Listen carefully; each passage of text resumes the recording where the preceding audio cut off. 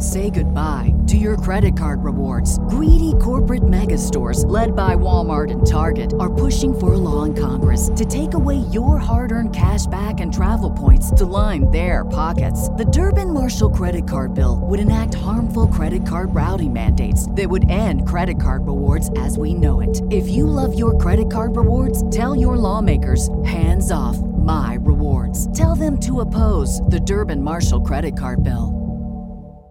Don't you wish that you could just disappear some days? Escape the monotony of it all and find yourself peacefully drifting away into the sunset? Jose Salvador Alvarenga has done exactly that, and he may warn you that it's not all it's cracked up to be. You're listening to Be Amazed.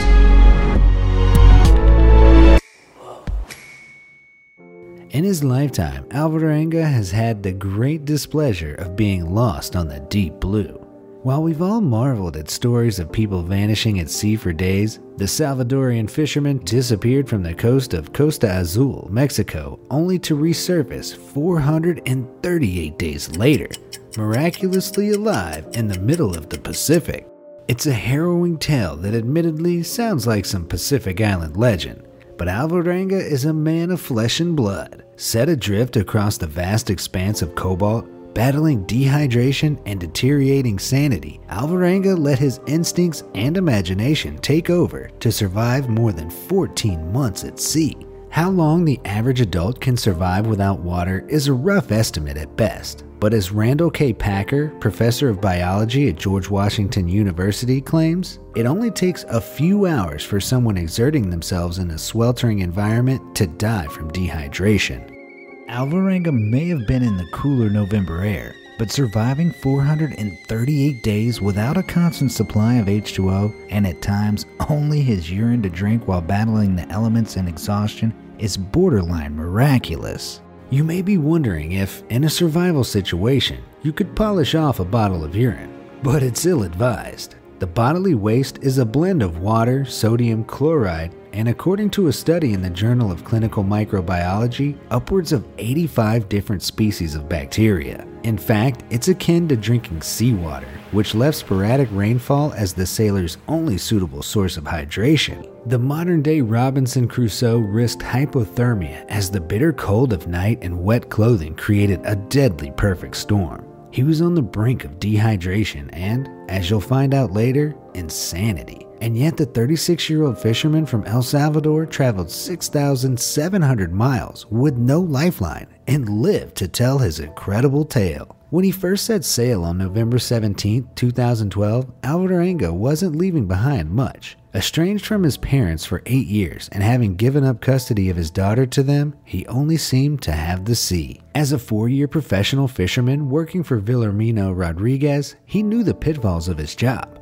But none of that could have prepared him for the unexpected events that unfolded after his departure. Joined by 24-year-old Ezequiel Cordoba, who only joined the expedition after Alvarenga's friend Ray Perez backed out, Alvarenga set out on a fishing trip expected to last 30 hours. Expecting no rain and little else to get in their way, the duo packed light for their trip and failed to check their equipment properly. Their overconfidence left them with half-empty radio batteries and a GPS that wasn't waterproof. The beginning of the trip was a stark contrast to what would come. They carried along a haul of over 1,000 pounds of fish, which would have been a hefty payday for the small fishing charter.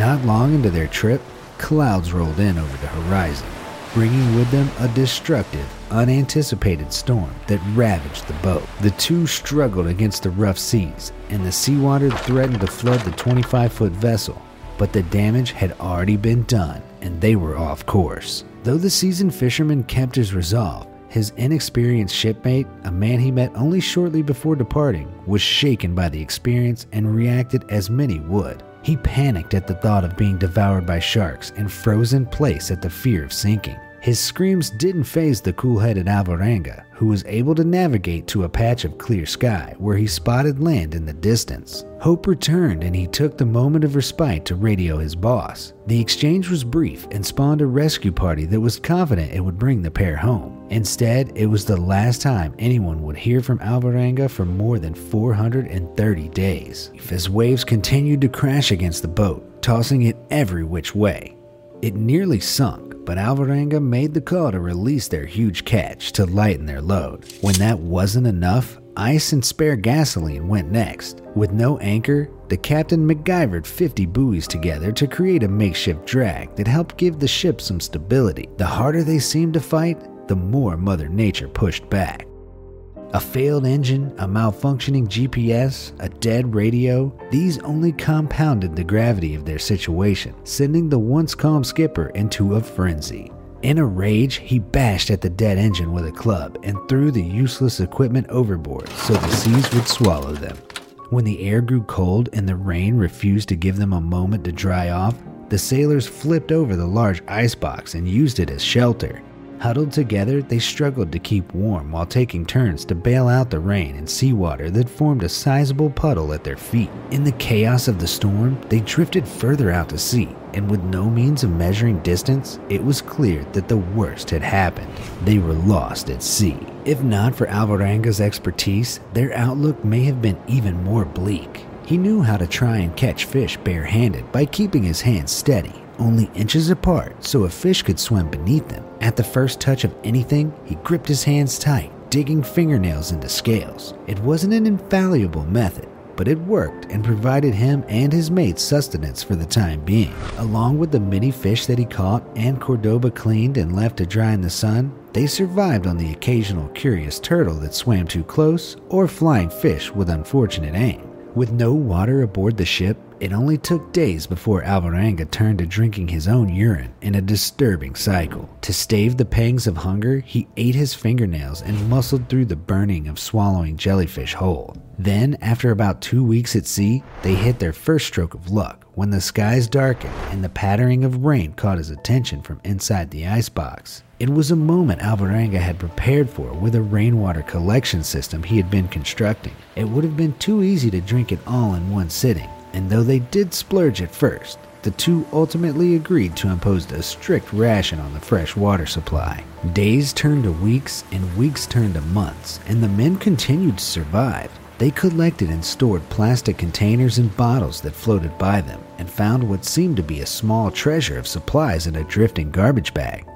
In it, a wad of chewed gum, half rancid milk, half a head of cabbage and carrots, all a gold mine for men that had been surviving on scraps of fish, raw turtle, seabirds, and urine. With their new supplies, they had a reserve of food that would last them for several days, and in that time, there was a moment of comfort between the two. As Alvarenga recalled after his rescue, at that time they spoke of their mothers and their regrets. Had Alvarenga died at sea, he would have done so having not spoken to his parents for nearly a decade. Unfortunately, the brief lapse of peace they had was short-lived, as after eating raw seabird meat, Cordoba grew ill. In the wake of his illness, he refused all food and his mental state deteriorated further. While Alvarenga stayed resilient, his shipmates' physical and mental health steadily declined. Hopelessness soured the two seafarers, and they made a pact. In the event of their death, the other would visit their parents to tell their story and say goodbye. It wasn't long before one would find themselves having to follow through. On a morning like any other, Cordoba's body finally gave up. As Alvarenga recalled, the young man could feel himself slipping away. When the captain tried to help with water, Cordoba's body went rigid and convulsed. "Don't leave me alone," Alvarenga cried. "What am I going to do here alone?" It was a reality he would have to face moments later when his friend went limp. Though they were strangers when this trek began, Alvarenga valued the friend he had made through adversity. As much as Alvarenga knew his shipmate was dead, he wasn't willing to let him go. For 6 days, the lone survivor spoke with the lifeless Cordoba, asking how he slept and if he had eaten. It wasn't until a quiet night beneath the moon that Alvarenga really realized what he was doing. And so, rather than use his body for food, as some believe, he gave his friend a proper burial at sea. As much as the sailor blamed himself for Cordoba's death, he pressed on. Suicide was a lingering thought, but Alvarenga believed that it would bar him from heaven. So he pressed forward alone, keeping up hope that there would be an end to his long misfortune. During sunrise and sunset, he scoured the horizon to spot the silhouettes of ships in the distance. On several occasions, he spotted container ships and found the energy to jump up and down. On all of those occasions, the ships continued to steam ahead, unaware of the lost traveler. With no one to talk to, Alvarenga got lost within his imagination. Like a self-defense mechanism to pass the time and keep some semblance of sanity, his mind created a reality that, he says, was so believable he could taste and feel every aspect of it. In the mornings he'd pace the ship, but in his mind he was on a leisurely walk across the world. These alternate realities distracted him until one day, while riding a steady current, his eyes saw the greatest hallucination of all. From a thin mist that coated the Pacific, the profile of an island formed. He was used to seeing things by now, but knew that his hallucinations were temporary. The longer he stared at this image, the more he realized if it were real, he had to ensure his boat continued drifting towards it. Rushing across the ship, he cut away the buoys dragging behind him to pick up speed. It took only an hour for his boat to reach the shore. Without hesitation, he dove off the boat and swam to the coast of what he would later find to be the tile islet of the Ebon Atoll. Naked and overjoyed to be on solid ground, Alvarenga crawled along the soft sand before being spotted by locals Emmy and Russell Labakmato from across a small canal. According to some reports, Alvarenga was jumping up and down, holding a knife he had taken from the boat. Still, Emmy and Russell invited the emaciated man into their home. Alvarenga didn't know where he was, and at the time, it didn't really matter. His 438-day nightmare was finally over. Unfortunately, the hardships didn't stop entirely. After his return to land, Alvarenga faced accusations of cannibalism by Ezequiel Cordoba's family and was sued for $1 million for eating their relative.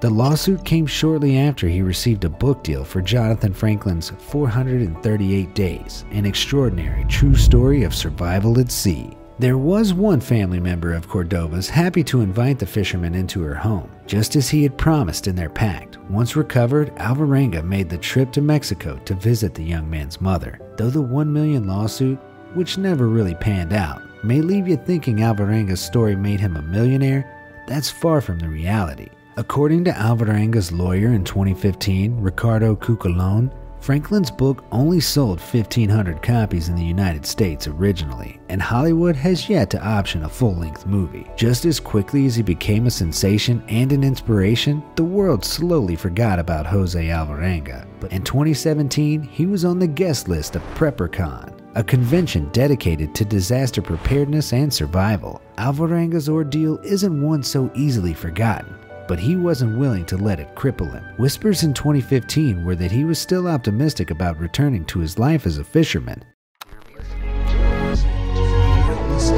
Be amazed. Say goodbye to your credit card rewards. Greedy corporate mega stores, led by Walmart and Target, are pushing for a law in Congress to take away your hard-earned cash back and travel points to line their pockets. The Durbin-Marshall credit card bill would enact harmful credit card routing mandates that would end credit card rewards as we know it. If you love your credit card rewards, tell your lawmakers, hands off my rewards. Tell them to oppose the Durbin-Marshall credit card bill. Everybody in your crew identifies as either Big Mac Burger, McNuggets, or McCrispy Sandwich. But you're the Filet-O-Fish Sandwich all day. That crispy fish, that savory tartar sauce, that melty cheese, that pillowy bun. Yeah, you get it. Every time. And if you love the Filet-O-Fish, right now you can catch two of the classics you love for just $6. Limited time only. Price and participation may vary. Cannot be combined with any other offer. Single item at regular price. Ba-da-ba-ba-ba.